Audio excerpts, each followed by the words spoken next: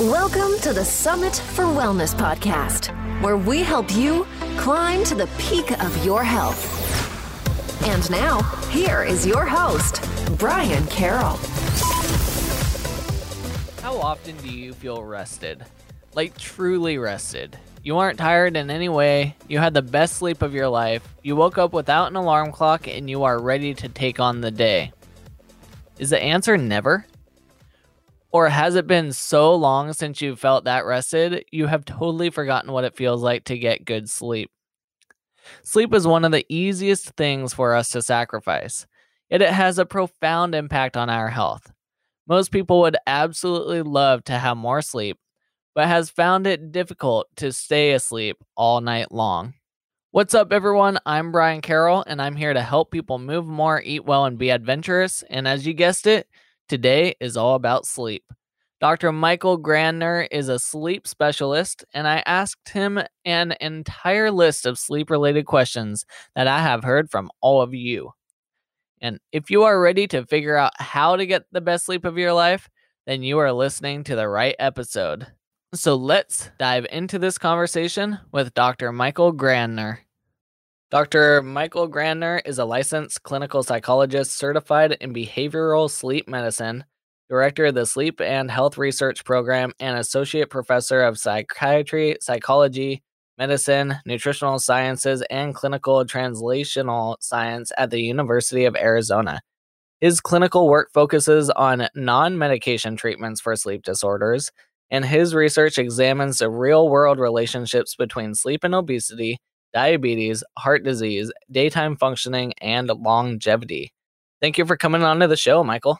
Thanks for having me. Of course, and like I was telling you before we got on the call, sleep seems to be a very big issue right now, and I love that you are super fascinated with the research and everything behind it. So what got you so interested in researching sleep? Because it's awesome and it's fun to do research on. No, so when I was, seriously, so when I was back in high school, I used to think like dreams were the coolest thing ever, and sleep was cool. And I used to, if I could find a book on it, I would read it. And that's how I sort of learned that not just about dreams, but about how like there was this whole world of sleep science and there's all this stuff going on. But I didn't realize it was like a job you could have. Like you could do this. It was just something that was fun to read about until I was in college. And I took, there was a course offered on sleep and sleep science and sleep disorders. And it was by a researcher who was working at that university. And I took the course and I thought it was the coolest thing ever that this whole world exists.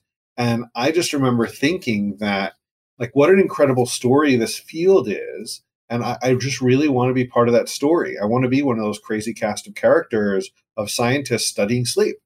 And could I do that? And so I volunteered to work in the lab, turned into an independent study and an honors thesis, and learned how to apply to grad school and sort of went from there.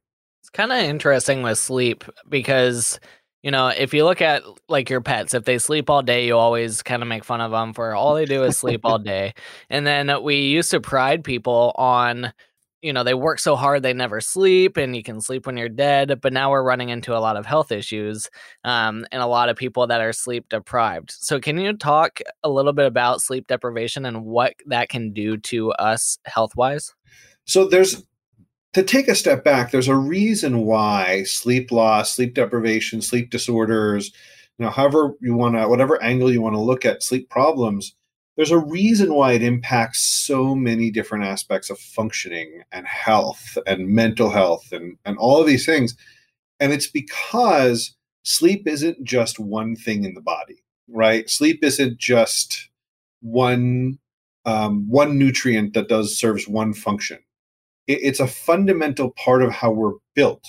It's like breathing that way, where we breathe not because breathing is fun and we enjoy it. We breathe because we have to, because it's part of how our body works. Without breathing, our bodies would not function.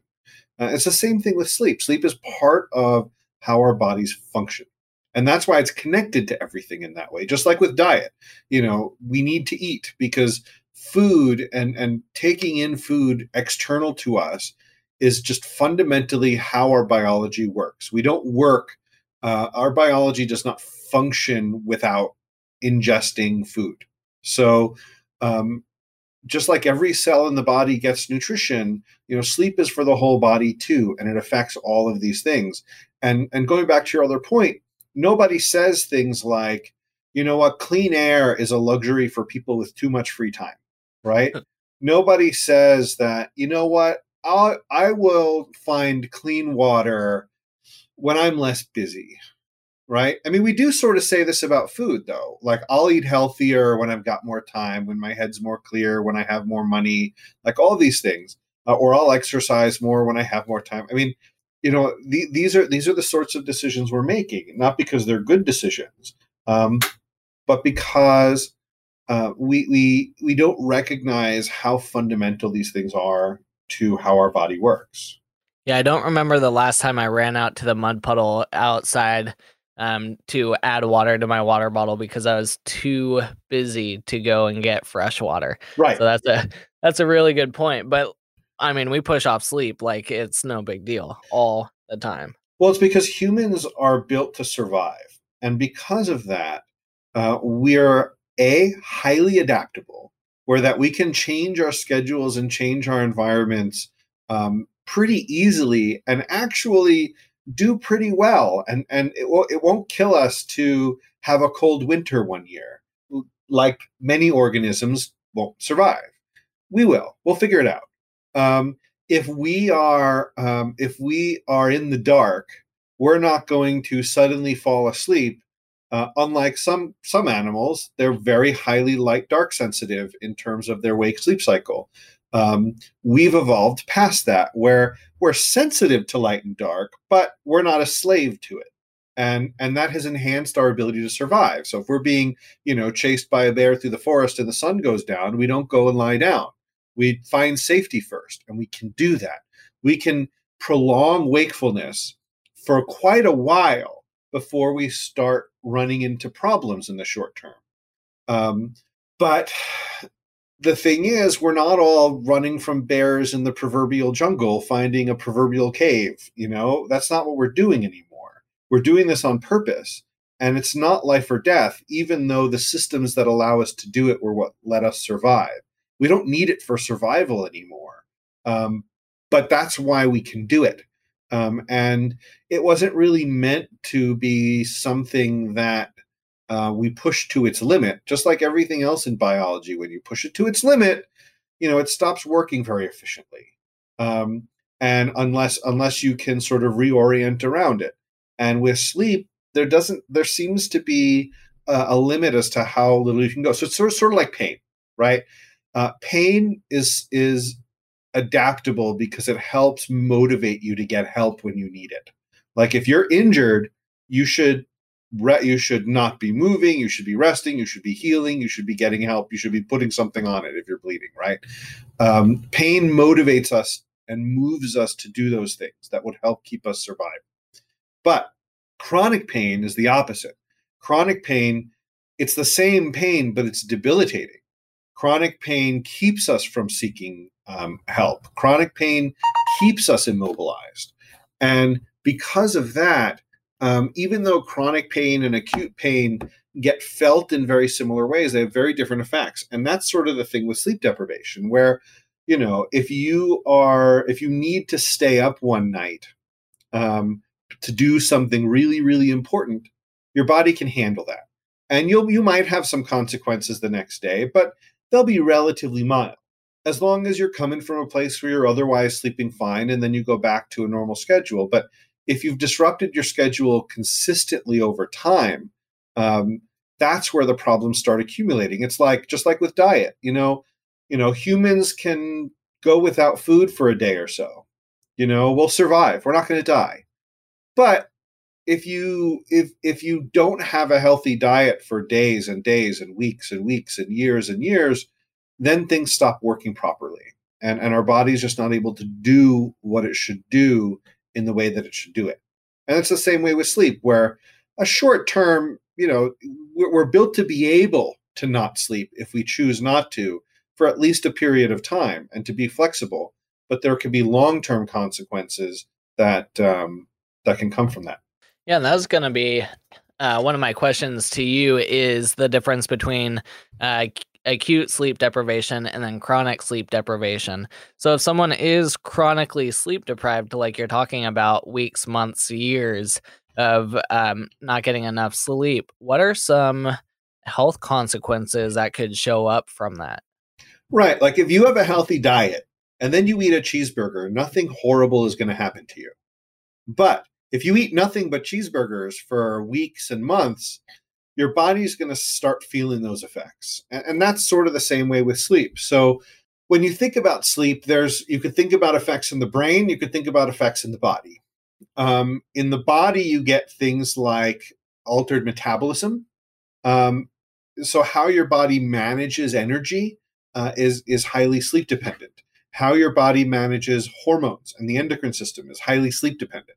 So you get hormone imbalances, you get energy imbalances, you get metabolic changes. So that's why people who are chronically sleep deprived are more likely to gain weight. They're more likely to become obese. They're more likely to have trouble losing weight, not just because they're tired, but because their metabolism changes. Other things that happen is you're more likely to develop high blood pressure. Your cardiovascular system doesn't work quite as well because it's tied into the sleep system to keep it functioning properly.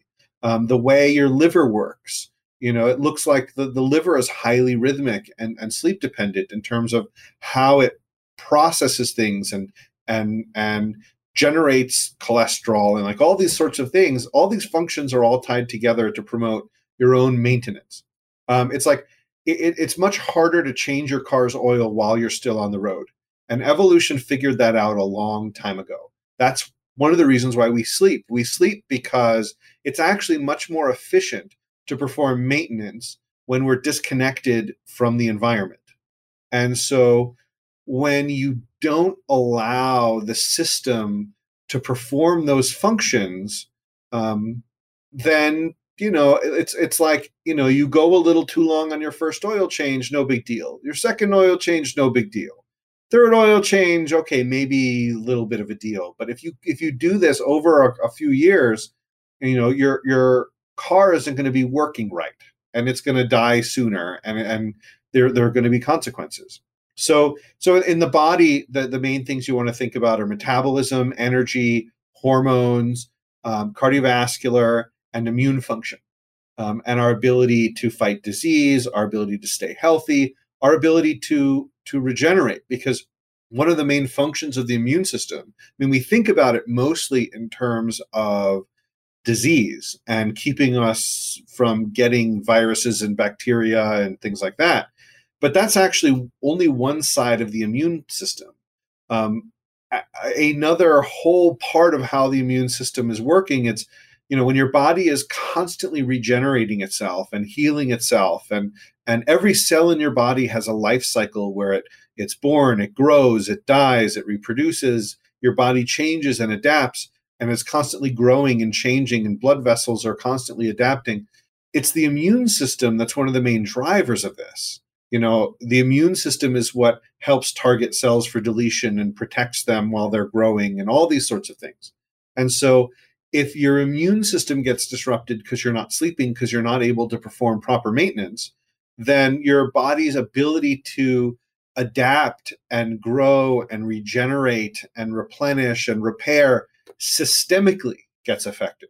And that's why you see chronic inflammation and people getting more sick and sicker for longer and have harder times to recover, things like that. So those are effects in the body. In the brain, there's a few things to think about there. A big one is mental health. Another one is cognitive function. And another one is actually just health of the brain. So from a mental health perspective, the aspect that's most closely linked to sleep is depression and mood. There's hundreds of scientific papers detailing all of the different ways in which difficulty sleeping is tied to depression. So much so that it's actually, it not only goes both ways where, people who are depressed don't sleep as well, but people who don't sleep well are more likely to get depressed. And actually that effect is bigger, probably.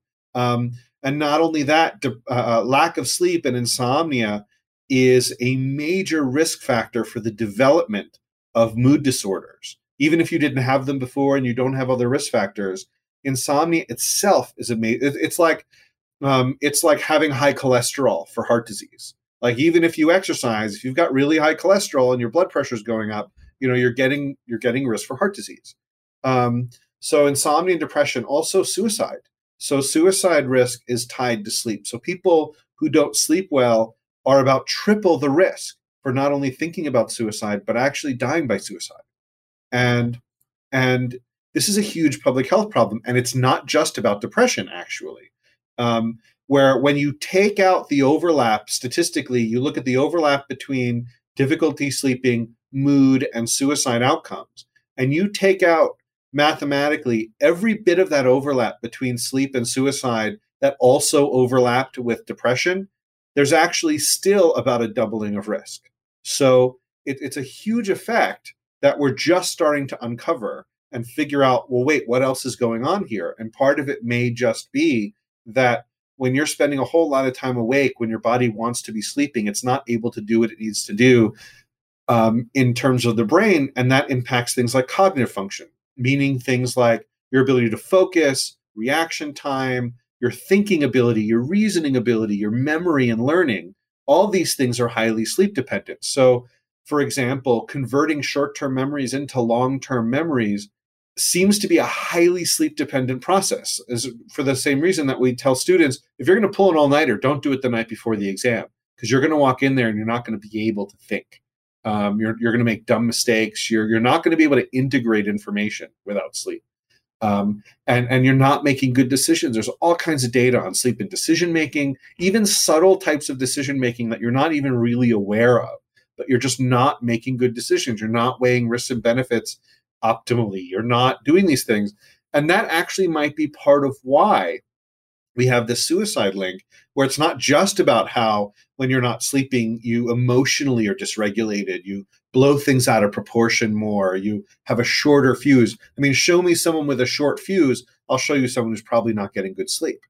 Not only do you have that, but also you're less able to think clearly, make good decisions. I mean, how many people say they wake up in the middle of the night and what's going through your mind when you wake up suddenly at 3 a.m?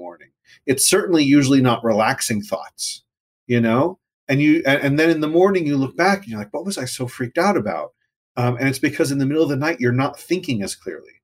And then the third aspect is brain health. So there's a whole field now in neuroscience of what is it that sleep physically does to the brain, not just in terms of how the brain works, like in terms of memory and functioning, but the actual mechanics of the brain. And it looks at things like immune functions in the brain, where the brain has a very different type of immune system than the rest of the body does. And so getting rid of toxins and waste products is a little more difficult for the brain than other parts of the body, because the brain is sequestered and it's walled off a little bit from the main circulatory system. So we have this system in the body that helps clear waste products out of the brain that just build up during the day. And it seems to be highly sleep dependent. And then and this seems to be one of the biggest discoveries in the last 10 years is how this system works, where like even the spaces between the cells grow while you're asleep, which allows the holes to open up where these things can filter through, for example, which might be why people who aren't sleeping well might be at increased risk for things like Alzheimer's disease, as these waste products build up over years and years and years, eventually start causing symptoms. So sleep plays a lot of these sort of important roles. I mean, a good way to think of it is anytime there's some regulation or balance or feedback or some sort of maintenance function, sleep is probably in the mix somewhere. Yeah, the interesting thing is suicide for kids and teens, I believe, is a second leading cause for those ages. I actually think it's second leading cause for age 10 to 34. That's correct. According to the And most recent CDC data, it's the second leading cause of death for all age groups between 10 and 34. And that's just where it's the second. It's still pretty high for the next couple.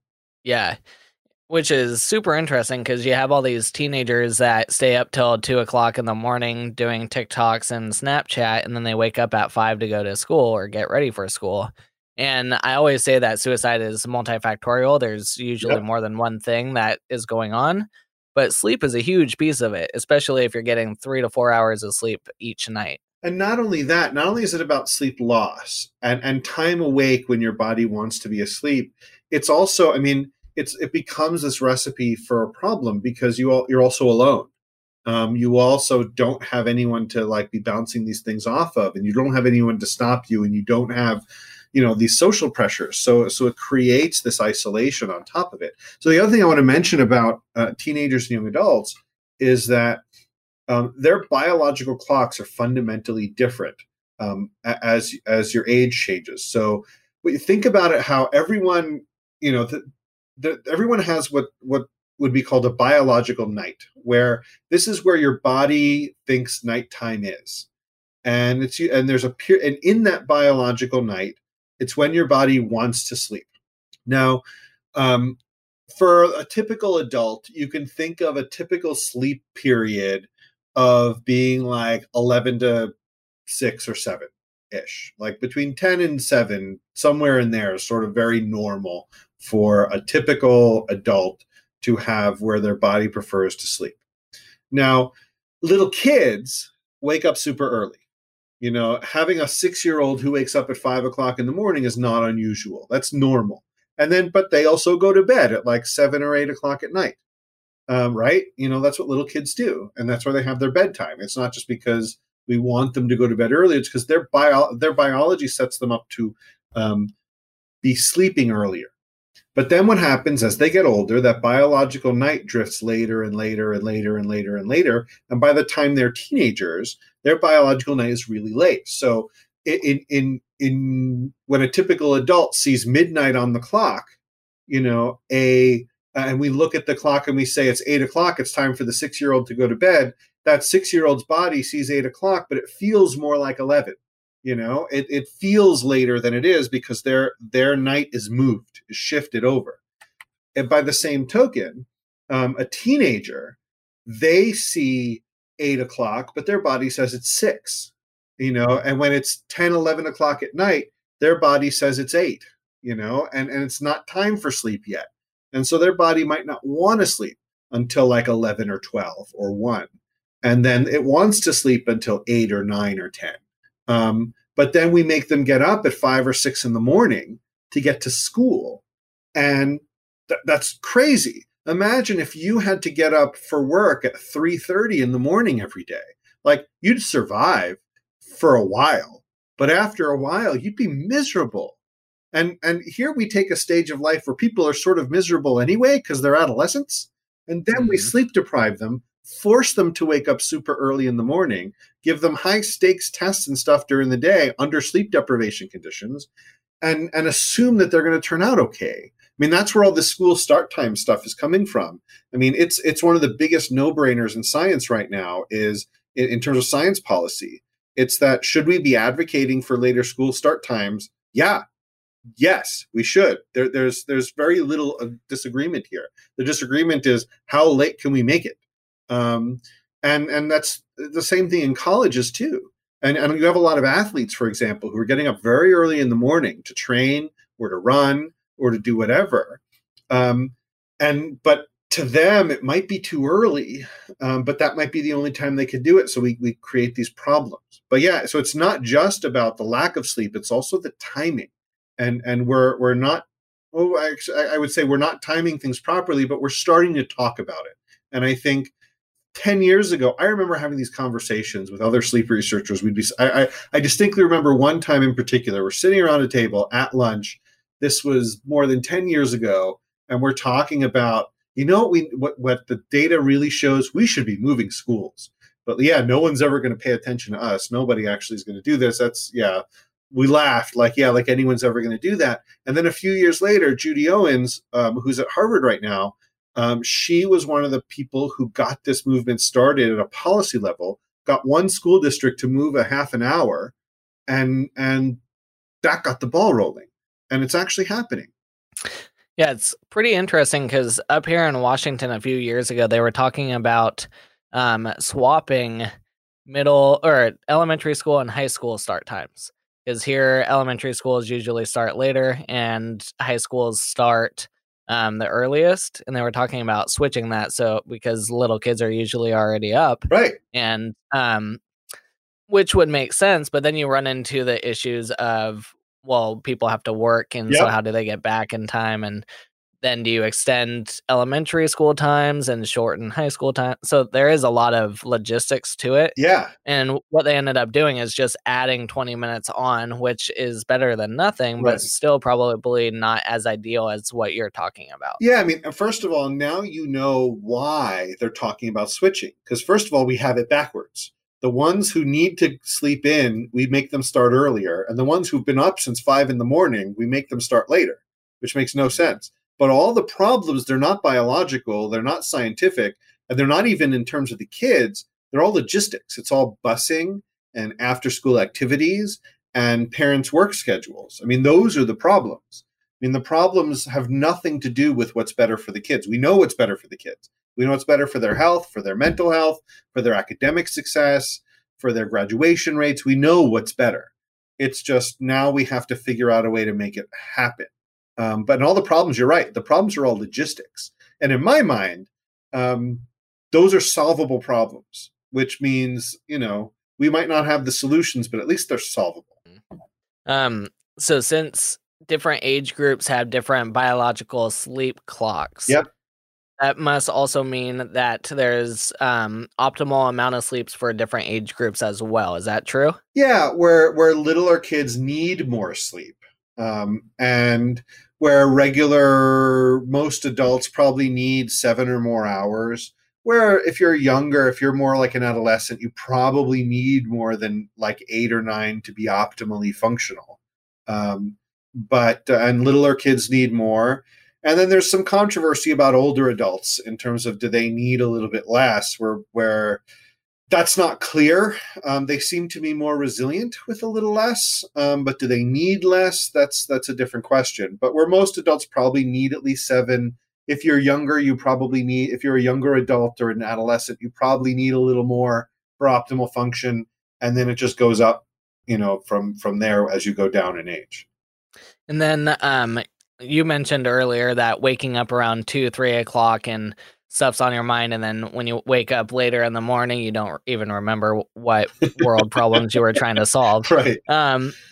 How can we improve our quality of sleep? Because it seems like adults have so many issues with staying asleep once they do fall asleep, and they are up, down, they have to go to the bathroom, all sorts of issues going on. So how can you improve the quality? So 2 things. One is to get your head around what it is that's actually happening. So a lot of people are thinking things like, why can't I sleep through the night? Or how do I fall asleep faster? And part of the answer to that lies in understanding what's actually happening. So I mentioned before that we have these survival mechanisms that allow us to stay up later, which means that if we get very activated and we need time to wind down before we can fall asleep. So for people who want to be able to get to sleep, a lot of times they'll get into bed and then they say that I can't turn my mind off. Well, usually that to me says you didn't allow yourself enough time to slow down before you got into bed. So it's sort of like, you're in a car, you're trying to take a turn and you're saying, well, I can't take this turn fast enough. Well, if you don't step on the brakes a while before, especially if you're going really fast, you're going to miss your turn. You're not going to be able to take the turn fast enough. And so you need to give yourself more lead time. There's no escaping from that. The more you're doing, the more busy, distracted, and agitated and active that you are mentally and physically, the more time you need to give yourself to land, to wind down. Like an airplane is not a helicopter. It doesn't just go straight down. You start coming in for a landing 20 minutes early.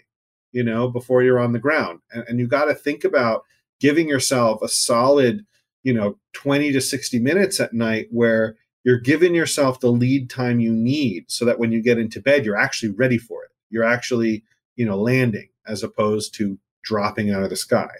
Because otherwise you're going to miss it.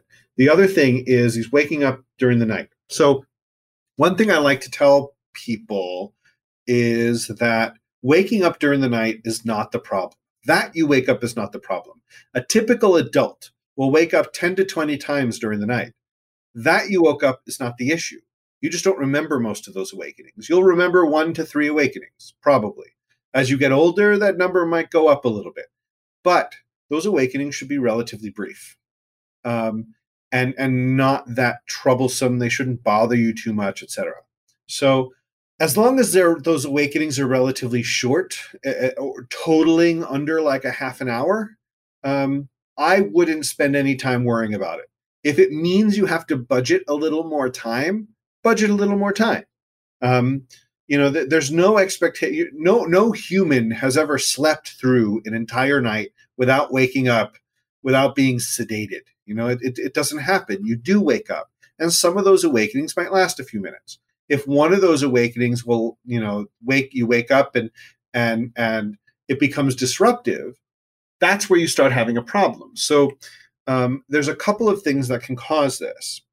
One is if you're waking up a bunch of times during the night and you're having trouble getting back to sleep, and especially if you have a bunch of different awakenings, there's a few things that you should think about. The first thing you should think about is untreated sleep apnea, which is incredibly common, which is much more common than most people even realize. And if you've got untreated sleep apnea where you're having difficulty breathing across the night, you don't even realize it, but your body does. And it keeps waking you up because it's trying to breathe. You don't know that. All you know is you keep waking up. And sometimes you wake up and have a hard time winding back down, falling back to sleep because your body just worked really hard to wake you up and it's still agitated from it.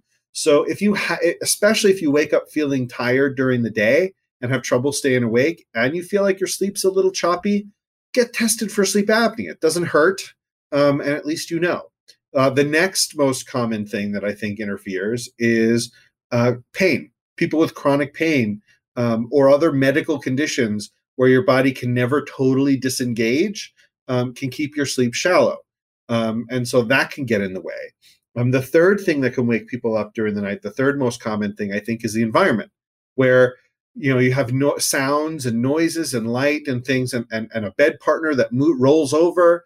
And by the time you're awake, you don't know what it was that woke you up because the loud sound is over. Like the car drove past 10 seconds ago and now you're awake and you don't even know what it was that woke you up. Or your partner rolled over and that woke you up, but now they're not moving and you don't know what it was. So sometimes it's things in the environment that are making your sleep a little more shallow. But if it's that you have an awakening and then can't get back to sleep, there's one thing that you could be doing that could be making this much worse. And that's contributing to insomnia. So insomnia is difficulty sleeping. It's difficulty falling asleep at the beginning of the night, or you wake up and you can't get back to sleep. That's insomnia. Now, where insomnia crosses the line into a condition that I would worry about, it's where it breaks 30 minutes. So if it's taking you more than 30 minutes to fall asleep once you start trying, or you're awake for more than 30 minutes of the night trying to sleep, and this is happening, more than half the time, so 3 nights a week or more, and it's causing you problems, that may be past the point of sleep tips. Then you might need to see an insomnia specialist. And by the way, the main treatment for insomnia shouldn't be medications. The recommended first line treatment is actually something called CBTI, which we could talk about, but it's not medications. So it doesn't impair performance. It doesn't have the same side effects. That aside, if you're just having some trouble sleeping, there are a million things that could cause short-term insomnia. Anything that can cause stress or physical arousal or anything. But it looks like there's one main cause of chronic insomnia, and that's something called conditioned arousal. What that is that you accidentally program your brain to be awake in bed when it should be sleeping. And the way you do that is you start teaching yourself that the act of falling asleep results in wakefulness. So let me walk you through how most people do that. Most people, they're not ready for sleep when they get into bed, or if they're not ready for sleep when they get into bed, and their body's sort of winding down or whatever, it might take a while to fall asleep, and then they fall asleep. Then that happens again and again and again and again, and eventually your brain's not an idiot. It figures out, the place, the bed, that's the place I go to want to sleep, but fail and lay there awake for a while. So even if you are tired, you've programmed your brain to wake up as soon as you get into bed. Same thing with awakenings during the night, where and one can start causing the other, where if you start teaching yourself that getting into bed, will I fall asleep? I don't know. Or even worse, probably not. If that's sort of where you've gotten to, waking up in the middle of the night, one of those awakenings, if you don't have tons of sleep pressure to get yourself back to sleep, that background thought starts kicking in of, oh, I'm in bed, I probably will have trouble falling back asleep. That creates the problem. So now all of a sudden your mind is active and expecting it to not work. And it's sort of like you trained yourself to be in that mental and physical state of being unable to sleep in bed. And to prevent this, I mean, you can treat it with CBTI and things like that. But if you were going to prevent this, or if you have a minor problem of this, the thing that I would recommend, and this is something everyone should do even if you don't have this, because it'll set you up for success later, is called stimulus control. And a simplified version of stimulus control that everyone can do is this. If you are in bed and sleep is not imminent, get out. Like, do not set yourself up to learn that the bed is for being awake. If you're not ready for sleep, don't get into bed. If you are ready for sleep, get into bed. If you're not sure if your body's going to fall asleep, get into bed and give it a chance. And if you've gone 20 to 30 minutes and you're not asleep yet, get up, reset, try again. You don't ever want to be laying in bed for more than 20 to 40 minutes at most, not sleeping at any point. And then what happens is you strengthen this bed equals sleep connection, and it weakens the bed equals not sleep connection.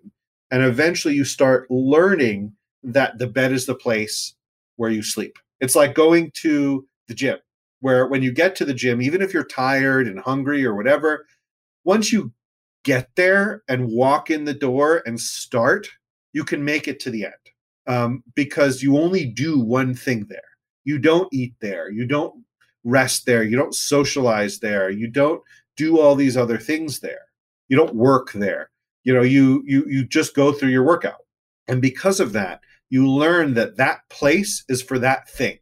And that even if you're having trouble doing that thing, the place has the power to put you in that zone because you've learned it. It's become ingrained with the place. Same reason people hate going to the dentist, because when they're there, bad things happen. Even if you're in a bad mood and you're in the waiting room, nothing even happened yet, and you're already reacting to the past. You're reacting to what you learned happens there. You're in a bad mood. You haven't even gotten in the car yet, because you've learned the power of that place put you in a physical and mental state so thoroughly it's bleeding out, and you're not even there, and it's already impacting. That's what you want the bed to do. You want the bed to be the opposite of the dentist office, where every time you're there, you're relaxed and you fall asleep. But what happens is a lot of people are there and they're awake and they're alert and they're worried and they're thinking and they're doing all these things. That's what they learn. So that when they get into bed, it's like getting in the dentist chair of nothing's happened yet, but you already are expecting it and you create it. You create the negative feeling, even if there was none, because you trained it. Does that make sense? Yeah, and it's what I've been doing. So usually before bed, I read a little bit, and I used to read in bed. And then hearing you talk before, it made me think about, okay, maybe the bed should just be for sleeping. So for a little while now, I will read away from the bed, not in the bedroom. And then when I'm ready for bed, then I put the book down and then I make my way to the bed. And I feel like I can get to sleep faster. Yep. Because it's got one purpose. Exactly. And your brain is a pattern recognition machine. It will recognize whatever pattern it sees. If you want to feed it a pattern to recognize, it'll learn it. And so the pattern you want to feed it is get into bed, fall asleep. And people can use this to their advantage. So let's say you have a day that was super stressful and you want to get to bed, but your mind is all sort of wound up. If you get to the point where you train yourself to sleep in bed really thoroughly, the bed itself becomes a trigger for sleep as opposed to a trigger for wakefulness. The bed itself helps calm you down and put you to sleep. Or let's say you're traveling and you're in a hotel room and it's a strange place and there's some noise or whatever.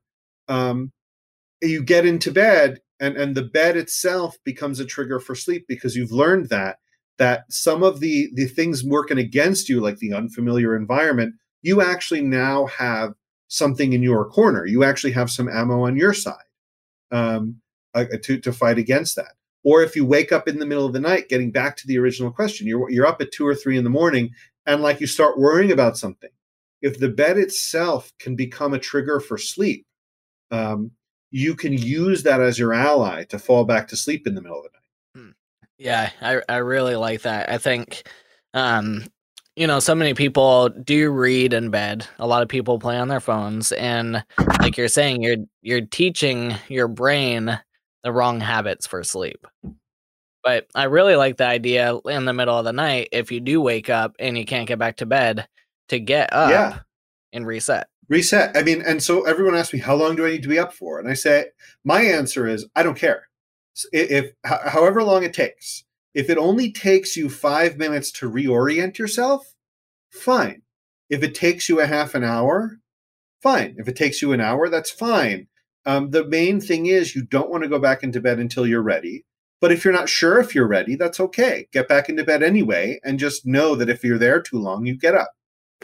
I want to go back to the environment, because you said that can impact the way you sleep. And I'm wondering if there's a way to improve our response to the environment so that we can sleep better. For instance, like my wife, she could hear a drop of water drip out of the faucet and wake up. Me, on the other hand, we can have an earthquake and I won't wake up. So there's a big difference there, obviously, and she wakes up more than I do because of all these weird little noises. So can you talk about that? Yeah, some people are just lighter sleepers where their threshold is a little lower, or they might have less of a thing called sleep inertia, which sort of protects your sleep. For people like that, 2 things I would say. One is it's sort of like people who have are more genetically prone to gum disease. You just got to brush. You got to be really good about brushing. You can't slack on it. So she should be extra careful about not only insulating her sleep, but also like in terms of having good sleep habits and having it be dark and having it be quiet. But also that she might need to put up some barriers to protect her with. If her natural protections aren't quite strong enough, she might need to come up with other ways to protect herself from getting these inputs. So one would be, the most obvious is earplugs.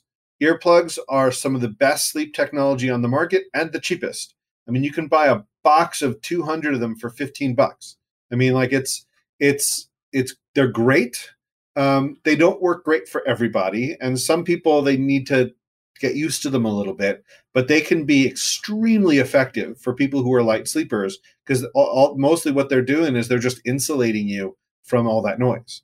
For people who can't tolerate them, the next best thing would be a white noise machine, where it creates a blanket of sound so that any other kind of sounds can potentially get absorbed into. And the whiter noise, the more of a blank sound it is, the better. Because you don't want it to be like TV or radio, because that might end up backfiring. But having like a white noise machine where it really is more like a blanket of sound, where it's not supposed to be fun to listen to, it's supposed to serve a function, and that function is, it's like being carpet, like with carpet absorbing noise instead of letting it echo. It protects you from those sounds. So I worked with a lot of patients who, like veterans, who have there are a lot of veterans who have anxiety at night, and sometimes it's PTSD. Sometimes it's just, they have elevated levels of arousal and they have a harder time winding down to fall asleep. And so one of the things, and men in particular tend to have a harder time having things on them like earplugs and eye masks and things, even though they work great for a lot of people. For some people, it's just too much. So with those people, we'll have a fan, we'll have white noise, we'll have something external to them that can surround them and protect them a little bit from this external stimulation. Yeah, that makes a lot of sense. And then going back to sleep apnea, I know a lot of people have a hard time sleeping with those machines. Yeah. I'm curious if you have different ways to make that machine more comfortable, or if you've had any experience with mouth taping, because I've heard a little bit about mouth taping, but I don't know much about it. So first of all, about the mask. So I've been working with sleep apnea patients for, I don't know how many years, more than 10 years. I have yet to find an unsolvable mask problem, especially now since the technology is getting so much better, the masks are so much more comfortable, and there's so many more options now than there were even 5 years ago versus 5 years before that. Most mask problems are solvable, and most people don't realize that all they need to do is go back to their sleep doc and say, hey, I don't like this mask. And if your provider is any good, which is pretty much everyone I've ever interacted with, but I know there's some that are not great, but everyone I've known would do this, they'd say, oh, try this one. Here's all this different sample models I have. Let's try one that's comfortable for you. And if that one doesn't work, come back. We'll try another one. And then they'll keep giving you different ones until you find one that works. Another thing is some people can't deal with it from more from a psychological level, where they get very claustrophobic, for example, or they even get phobic where they feel like, their body panics and they can't breathe, or they have a reaction to it that way. This sort of psychologically induced physical reaction. There's actually ways of treating that, where actually there's whole protocols we can do in the clinic to help the body relax with it on. Where some people, their body, they are able to teach their body to relax with it on. Some people need help with that, and we actually have strategies for that. That's mask issues, but other options. So there's really clinically, there's two different kinds of sleep apnea. There's severe sleep apnea, where you have more than like 30 breathing pauses an hour, more than 30 respiratory events an hour. That's more severe.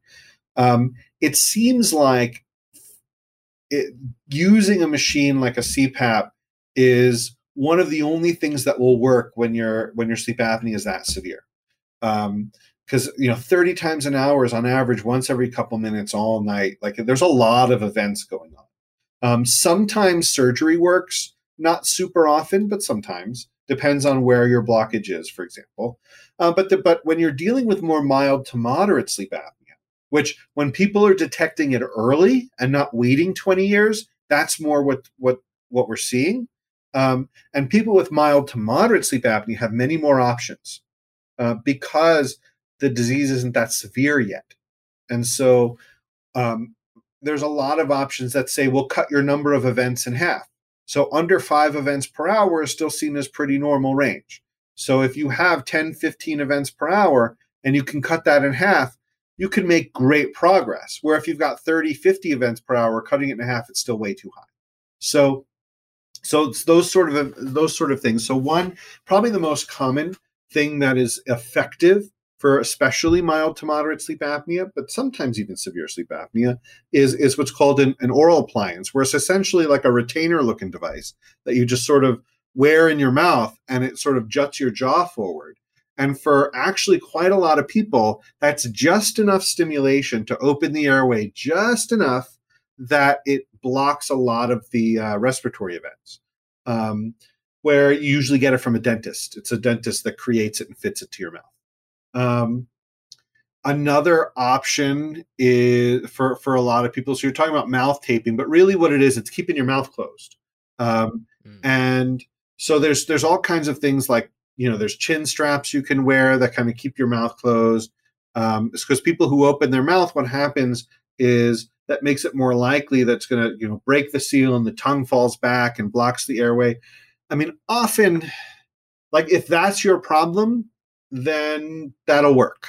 But for a lot of people, the blockage is a little further down.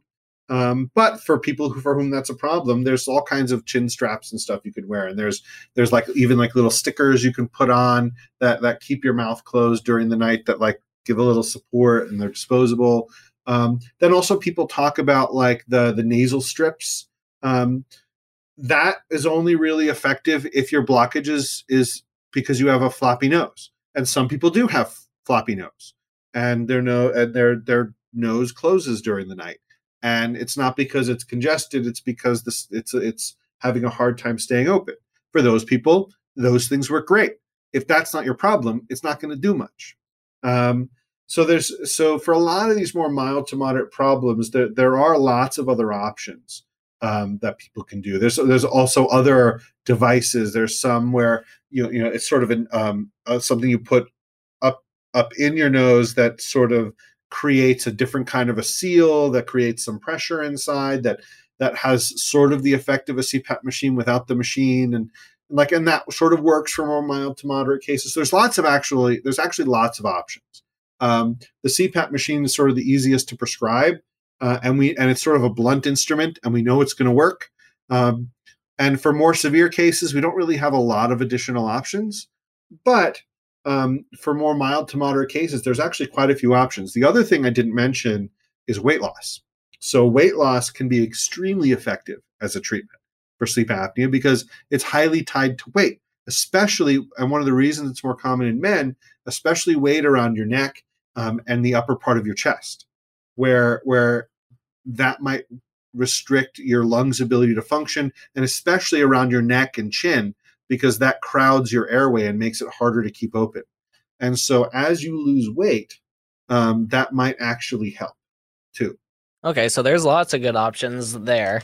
And then you work primarily with non-medication treatments. Would you consider melatonin to be more of a medication side, or what would you consider that to be? And what's your thoughts on melatonin? Yeah, so our clinic, it's a behavioral sleep medicine clinic. As a psychologist, I don't write prescriptions for medications. I have many patients who are on medications, and we do work with medications a lot. I don't write the prescriptions though. The treatments we do are basically everything but the medications that we let the prescribing physician deal with. And usually by the time they come to see me, they've tried that stuff and it didn't work anyway. In terms of melatonin, melatonin is sort of a middle ground. In the United States, melatonin is available without a prescription. Pretty much everywhere else, it does require a prescription. It's a hormone. For some odd reason in the US, it's a dietary supplement. There's lots of data on melatonin. So melatonin, your body produces melatonin naturally. During the day, you produce almost none, very little. And then in the evening, you're going to start ramping up your production of melatonin when your body's trying to tell you that nighttime is coming. So usually maybe around dinner time, you're going to start producing melatonin. And then it's going to peak in the middle of the night. And then right about the time it's expecting dawn to come, your melatonin will start plummeting, and then it'll be down to right about the time you wake up. It should be very low, and then it'll stay low the whole day. So you have this, basically your melatonin is your body's signal that it's nighttime. And so taking melatonin, when you ingest melatonin, the melatonin in your system is essentially telling your body it's nighttime. So if you're taking melatonin and it's during your biological day, it's not going to really have much of an effect because your body knows it's not nighttime. If you're taking it right as you're going to bed or in the middle of the night, most of the time it's going to have little to no effect because your body already knows it's nighttime. And if you can't sleep, that's why it's usually a terrible treatment for insomnia and mostly useless for insomnia, because most people with insomnia, their problem is this conditioned arousal, not that their body doesn't know whether or not it's nighttime.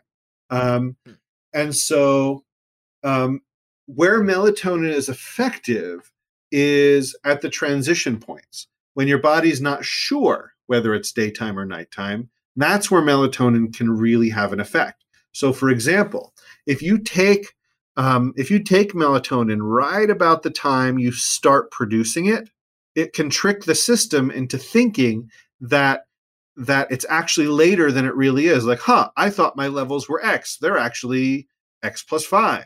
I guess it's actually later than I thought it was. And it'll ramp the whole system up a little early. It'll kickstart it a little early. What that means is you're not going to have more of it during the night. What you're going to do is you're going to shift the whole curve a little early. So it's going to ramp up a little faster. It's going to peak earlier and drop earlier, which means for most people, if you're otherwise, if you don't have insomnia, what's probably going to happen is you're going to fall asleep a little earlier because your body's going to think it's nighttime earlier. But then you're also going to wake up earlier because your body thinks nighttime is over a little earlier. Similarly, if you're traveling and you want to stay up extra late, take a little bit of melatonin as soon as you wake up, because then it'll delay the end of your biological night. So your biological day starts a little later, and so it'll end a little later. So it's more of a clock shifter, and it's also a higher dose is not better. You're not trying to overpower the system. You're trying to trick the system. And so you want it to be low dose. So actually, if you take, so what happens is we have this natural biological clock that melatonin is a clear marker of. But we use environmental light to help modify the clock and keep it within 24 hours. So light suppresses melatonin.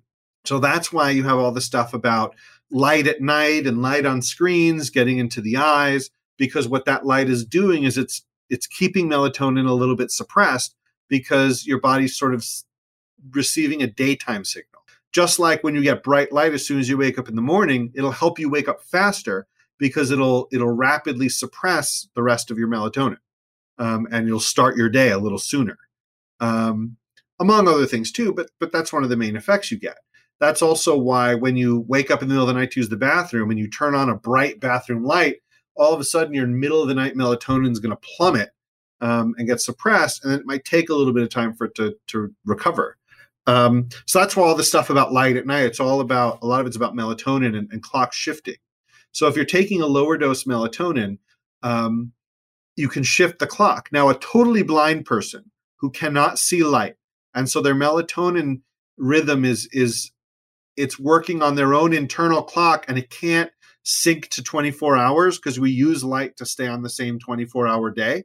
Like, why do we have the same biological night? Everybody, it's because we all sync to the same external light source, which is the sun. So blind people who can't see the sun, they get this thing called non-24-hour circadian rhythm, which basically means it's their own biological rhythm that can't ever reset with light. So it drifts around. Because it's not tied to the 24-hour day, because they don't get the same light rhythms. And 0.5 milligram of melatonin in the evening is all it takes to completely normalize their rhythms. It doesn't take a lot. It just takes a nudge. And if anything, the larger doses tend not to work as well because you're out of the range of what your body's looking for that nudge. And so the only other thing that's going on in terms of melatonin is that you could take, there are 2 times you'd want to take a larger dose. One is if your body already knows it's nighttime, but you want a little boost to help maybe fall asleep a little sooner or maybe consolidate sleep a little more during the night, you could take something like 5 milligrams around a half an hour to an hour before going to bed. And that might help. It might not, but it might. There is data that shows that in a lot of people it can have a benefit there. It's not going to fix insomnia, but it might help. And then the other thing is that we actually produce less melatonin as we get older on average. So like, a typical person who's like over 65, they won't have the same strong melatonin rhythm that a 20-year-old will have. And so sometimes taking nighttime melatonin can help sort of replace what they're not producing and help their rhythms that way. Another thing is a lot of medications can suppress melatonin. So like a lot of blood pressure medications, beta blockers in particular, suppress melatonin. There's actually data, especially in older people who have naturally lower melatonin, and you should be taking blood pressure medication at night because it's more effective because of, remember how sleep impacts the immune system and the cardiovascular system. Actually, blood pressure medication works better when you take it at night for those reasons. But If it's also suppressing melatonin, it might cause some sleep problems. So there's actually data that says in a lot of these older people, if you actually pair that blood pressure medication with a melatonin, you can actually make up for that, for example. So there are other uses of melatonin, but mostly it's a clock shifter. It helps tell you that it's nighttime. It's most effective at the transition points. Closer, it's actually like a 0.5 milligram to at most 3 is what you'd want to take. And you probably want to take it earlier than you think because you want it right when your body starts producing it, not when it's already producing it. Does that make sense? Yep, totally. And thank you for going into detail on that, because I know a lot of people, they almost eat it like it's candy and they try to use it every single night, but then those same people are like, it doesn't really help right me. And that's why, so because exactly they're taking it for the wrong thing. I mean, they're saying my allergies aren't getting better no matter how much ibuprofen I take. It's like, well, yes, the ibuprofen will reduce inflammation and it might have an impact on how you react to allergies, but it's not allergy medication. You're taking the wrong thing. Taking more isn't necessarily going to give you more of it. Like, I took 20 milligrams and I'm like, well, you just overdosed yourself on melatonin and you didn't, and now you maybe have more side effects, but it didn't really help you. I mean, if your body, and this is the thing with melatonin, if your body already knows it's nighttime, it's probably too late. And unless, and if you take a 5 a little bit before bed, it might help. But if you're taking it to fix a sleep problem, you're probably doing it wrong. Well, there's been a lot of really good information in this podcast. Before we fully wrap up, can you share one actionable step most people can take starting tonight to improve their sleep? Yeah, one thing that they can do is figure out when you need to get up in the morning. Then count backwards by 7 to 8 hours. That's about when you should be getting into bed. Now, count backwards from that 30 to 45 minutes.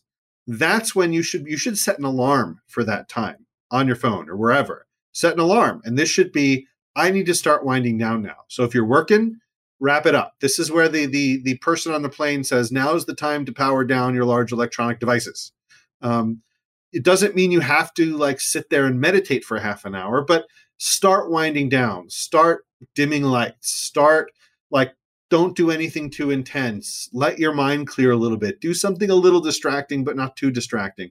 Give yourself that time to wind down. So by the time you should be getting ready for bed, you'll be there. Perfect. Well, thank you, Michael, so much. People can find you at michaelgrandner.com. We'll definitely have to have you on again, and I'm sure we'll get lots of questions from our listeners, sleep-related questions, and it'd be awesome to have you on and talk through some of those and get your opinion on some of it. But that'd be great. Yeah, I love the information. I think if people recognize that sleeping puts you in maintenance mode and allows your body to, repair and go through any maintenance that it needs, I think that little nugget right there is going to help people a lot. I mean, a lot of people think about, especially the people talking about how sleep is important. There's often this message of get good sleep or else, or else you're going to get heart disease and diabetes and obesity and Alzheimer's and all this stuff. And I want to have more of the message that you were just saying, that getting good sleep is good. It gives your body what it wants. It's a joy. It helps you. It makes you more productive. It gives you more of the things that you value in your life. It gives you more time. It gives you mental health, and it gives you all these good things. And there's a reason to spend time on it. It's worth it. I totally agree. As you think through all the different ways that Dr. Michael provided to help improve sleep, which ones do you think will be the most effective for you? Luckily, you get to test out different options every single day. So hopefully you find one that works well for you. And now, if you enjoyed this episode, then make sure to tap on your podcast app and leave a rating and review. Those ratings help us out a lot, and I would completely appreciate your help. Next week, Dr. Lori Bouchard is coming on the show to talk about different treatment options for cancer. So let's learn a little more about Dr. Lori. I am here with Dr. Lori Bouchard. Hey, Dr. Lori, what is one unique thing about you that most people don't know? One unique thing is 10 years of my life, I was a cheerleader, and I would say those were by far the best years of my life. for 10 years, that must be like competitive cheer? Yeah, so all throughout university, I cheerleaded for Western Ontario, and just the team environment and being competitive. We were national champions, so that's the best. That's probably the most unique thing about me because no one would suspect that, but that's a big part of my life. Yeah, that's pretty awesome to have on your resume. That's Yeah. awesome. Thank you. Well, what will we be learning about in our interview together? So I'm excited to talk about strategies to live longer with cancer and things that you can do and change your life to prevent it. And what are your favorite foods or nutrients that you think everyone should get more of in their diet? Definitely want to look at gut foods, so any foods that are fermented. We also want to look at phytochemicals from vegetables. And even on top of that, I would say even magnesium. I'd say magnesium is one of the things that every cell in our body needs. So when you're stressed, you need magnesium. If you can't sleep, you'll need that. Support muscle function. So those are the top nutrients. And then what are your top 3 health tips for anyone who wants to improve their overall wellness? Number 1, I would say stop eating after 7 p.m. Integrating some intermittent fasting into your life would be huge as far as insulin resistance and controlling insulin and stress. The other thing is making sure that you are going to the bathroom every day. Poop quality is huge for immune and gut health. And I would say not to take life too seriously. When you stress and you overwhelm yourself, that fear and damage into your system is actually exceeds anything else you do as far as diet and exercise. So learning to laugh and have fun with life is a huge part of healthy living. As we all know, cancer is a complicated disease, which Dr. Lori will break down into simple steps for us. And also coming up on June 1st, we will be opening enrollment for our nutrition coaching programs. If you are ready to make nutritional changes at last and are ready to make the habit changes needed to reduce the overwhelm of dietary changes, then you can jump onto the waitlist and be notified right when the program opens up. Go to summitforwellness.com/nutrition to learn more. We'll be back next week. So until then, keep climbing to the peak of your health.